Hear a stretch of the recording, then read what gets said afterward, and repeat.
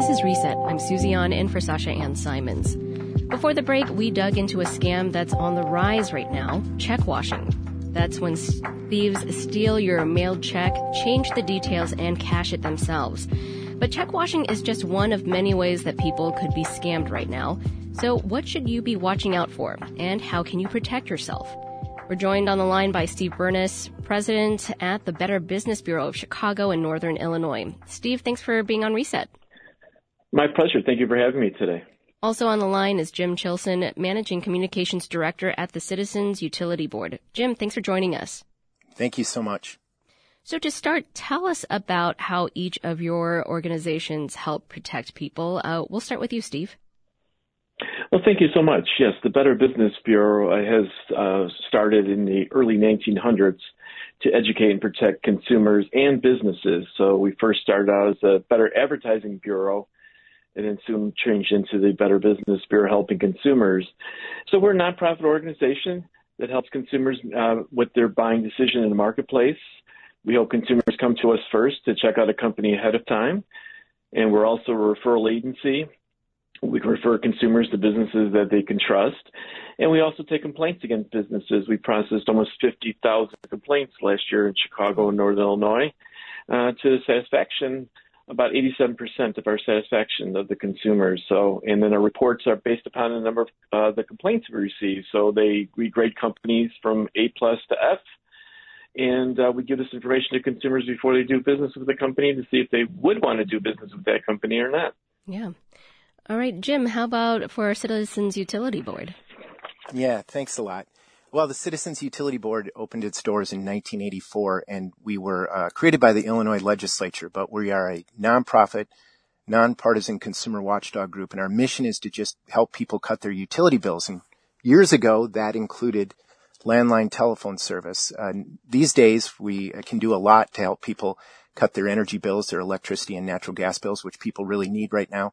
But we have gotten so many questions from consumers, particularly seniors, about what they can do about their telecom bills in this new day and age and how they can prevent scams. Mm-hmm. We do hundreds of events across the state of Illinois, and we get so many questions about that we've created a library of publications. We have a really good guide called Cub's Guide to Fighting Robocalls about how you can find, cheap ways, affordable ways to prevent getting robocalls. But also we try to put out warnings for consumers. We're going to put out an e-newsletter tomorrow that warns people about popular scams that are out there right now. Well, sticking with that, what are some common scams each of you are seeing right now that people should be aware of? Jim, you mentioned the letter. Let's start with you. Yeah, thank you. So one of the big ones that there have been some warnings about is the utility imposter scam. This actually takes a number of different variations. There's imposters from the IRS, for the Social Security Administration, tech support imposters, but we've been warning consumers about utility imposters. Those are people who call you up, or maybe they'll send you an email or a text, and they'll say, it's always, this, emergency that you're going to get your utilities shut off unless you go and, get a prepaid, some type of prepaid card or a gift card to pay off your bill to keep your lights on. Well, obviously the utility doesn't reach out to consumers like that. They will find different ways. They'll send you a letter if they're concerned about your bill, and you should never ever give out any personal information over the phone or trust anybody that says they're going to shut your utilities off if you don't go out and get a gift card to send to them. Yeah. So that's been a big one. A big concern of ours is the imposter scams. Another one that's been going around is this tech support scam, which somebody will contact you. They'll say that they're part of tech support, and they'll give you a big warning that you've been hacked, and that you need to give us some information or click on a link in order to help us protect your information. Well, obviously that's also a big scam. And the number one rule is if you get an email or a text or a phone call that's asking for personal information, asking you to click on a link, don't ever do it. Don't ever do it. Delete that email. Don't engage. Hang up. And if you're really concerned that somebody's trying to reach you, somebody official, like the IRS, like the Secretary of State, call that organization. Google it on your own Don't take any number that they give you. Google it on your own and call them up and see if there is any problem with your standing with them. Steve, what about you? What types of scams are you seeing that we should be watching out for? Well, as you mentioned, the weather has been changing recently, so we're seeing an increase in home remodeler scams. Wow. That's where an organization or entity or an individual claims that they're a good business or a legitimate business, when in essence they're not. They take deposits, steal the money, don't come back, or start a project and never finish. And I think the important thing on that one is to do the research on the organization, especially if they come door to door, because you still hear about those door-to-door scams where I happen to be down the street, or I'm working at Sue's house or Sam's house and I have extra material. It's really, you never want to just sign a contract or do business with somebody who appears at your door, because you still need 2 or 3 bids to see if they're legitimate or not. And that's what we want consumers to do, is the research on the business and make sure they're a legitimate business and licensed and insured. And you can come to the Better Business Bureau for a listing of accredited businesses. And we give them that BBB seal, which is a sign of a better business, as you know. And secondly, we're seeing as we're getting towards the holiday season, you're always going to have those charity scams where organizations, individuals will say that they're actually a charity when actually they're not. They want to steal your credit card information, or they want to steal your identity in some way. There's a lot of great charities out there. They'll want your money today. They'll want your money tomorrow, next year. So make sure all your questions are answered and that you reach out to the charity, make sure it is a legitimate charity, and do some background check on them and get some information in the mail from them, because the scammer is going to want your money now, immediately. A good charity will want your money today, tomorrow, or the next day. Yeah. And the other thing I have to agree with Jim, the imposter scam. Well, we're seeing that largely all across the country, all across North America. We're seeing this big problem. It's somebody calling you out of the blue, like Jim mentioned, and they need some information from your Social Security number. And I think the key to this is that they manipulate the caller ID. So you think you're actually calling, the organization's calling you is XYZ, when it may not be, because they have that program to change the caller ID or alter it.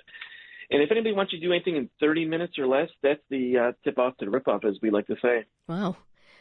So definitely do your research. But let's talk about, some more of these red flags. You talk about the links, the urgency to do something to give your information quickly. I've gotten all sorts of emails saying that I need to change my password right away, or I'm going to get locked out of an account. What other signs should people be aware of?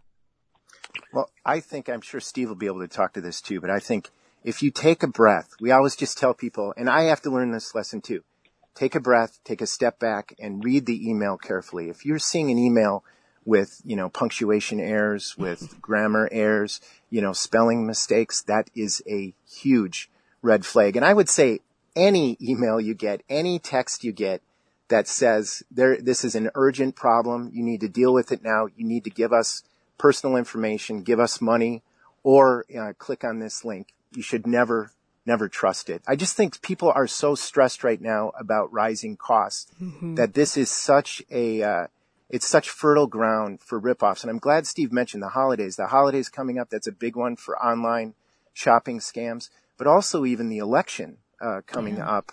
I think 2 years ago, there was some horrible phone calls that were going out, robocalls that were going out, giving people bad information that if they voted by mail, that would compromise their private information. And that is just not true. So anytime, trust your gut. Anytime you get any type of urgent email like that or something is questionable, always go to the source yourself. Yeah, for sure. And there are so many ways bad actors can deceive and attack us. We've talked about the phone calls, the emails, text messages. Steve, break down how different types of attacks happen via different mediums. Well, there's all different ways that the scammer can get to you. In the old days, it was just the mail or giving you a call. Today, there's any type of social media sites, any type of websites that you're actually on. Jim mentioned there's a lot of fake websites out there. So you're actually thinking you're dealing with an organization. You go to you may look on Google and pick the first selection. That could just be an advertisement Yeah. makes it look like it's the company. So you have to be very careful on that. And I think the key to this is unconventional payment methods. That is a warning sign. So if a company is not going to ask you to pay by cryptocurrency or Right. gift cards or things of that nature, use your credit card. That's your safest protection. Actually, you have better protection than you do a debit card, because if you're fighting a debit card, issue, they hold the money in your account. You can't spend it or utilize it, so your money's kind of locked up. In a credit card, they allow you to use your money and the credit while your thing's being investigated. So any type of, calls asking you for information, it's getting to the point where the Better Business Bureau recommends you not answer your phone calls, let it go to voicemail, and now don't click on any emails, as Jim mentioned. If you think it's an email from a company, call the company directly. When you click on those links, you can actually go to a site that has malware and spam, and we've seen that many times at the Better Business Bureau, where consumers get involved in these scams and malware, where it locks up the computer and it works until you pay the ransom. And if you remember about 3 or 4 years ago, that police station in the south suburbs of Chicago had to pay the ransom. Wow. Because they got involved in it. So if a police station has to pay it, you will too. So stay away from those types of fake websites. Yeah, for sure. And I definitely do not answer the phone if I don't recognize the number. Well, let's talk about social engineering.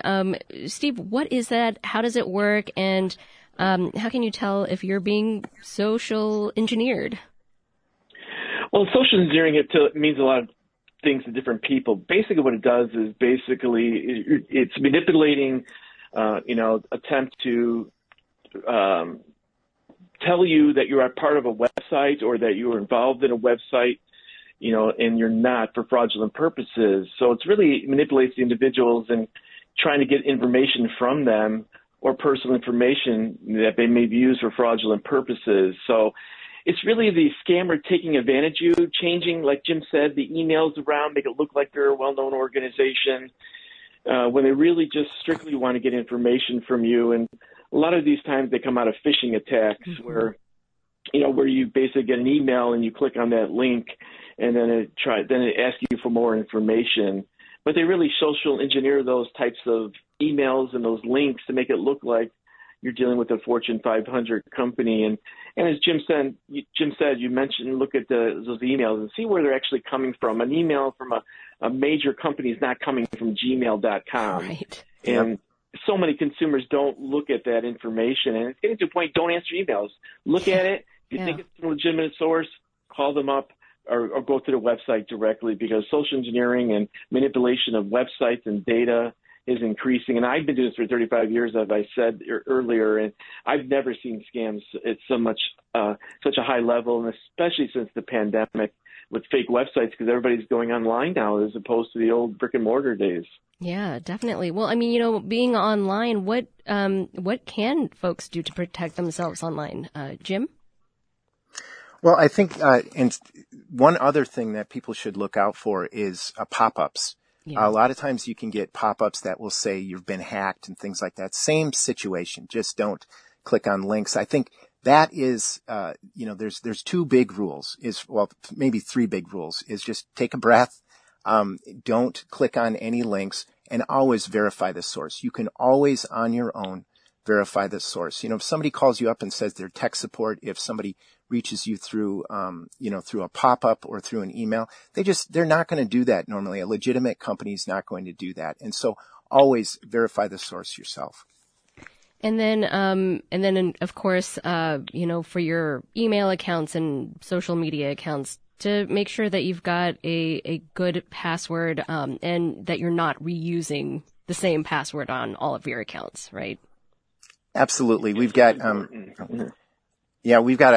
we put out a privacy guide a few years ago, and that was one of the first tips we gave people. It was geared towards seniors is to, make sure that you are using, strong passwords. We gave guidance on, how to get to those strong passwords, and also where you store those passwords is important. They actually, recommended that you have a document somewhere or a paper that's kept, that a physical piece of paper is some type of booklet where you keep those passwords to protect yourself, because putting them online, they're also vulnerable to getting hacked. Well, my parents had a very complicated password for their Wi-Fi, and they wrote it on the back of a box somewhere, and I laughed at that. But you know what? That sounds like the way to go. Well, as we wrap up here, these are online scams, but of course people get scammed offline. We were just talking about that check washing scam. What steps should people be taking in the real world to better keep themselves safe? I think go ahead, Steve. Thank you. The most important thing I think the consumers need to do is to do the research on the organization or individual and check out the scams ahead of time. Like Cub has so much information. The Better Business Bureau has so much information ahead of time. And I think my biggest frustration in my 35-year career has been from consumers who do the research after about the individual or business or the scam they're involved in. They do all the research after they've been scammed to realize they've been scammed. So call the Better Business Bureau, call Cub first, to find information about the organization. The BBBs also referral agencies, so we can refer you to businesses that you can trust and that we've vetted and they're accredited by the BBB. So if you need a roofer, you need a heating contractor, you can come to us first. But the most important thing is if you do have a complaint, to come forward to complain, do it loudly. The squeaky wheel always gets the oil, and do the research on the company. It's so important. That's Steve Burness, president of the Better Business Bureau of Chicago and Northern Illinois, and Jim Chilson, communications director at the Citizens Utility Board. Steve, Jim, thanks for checking in with us.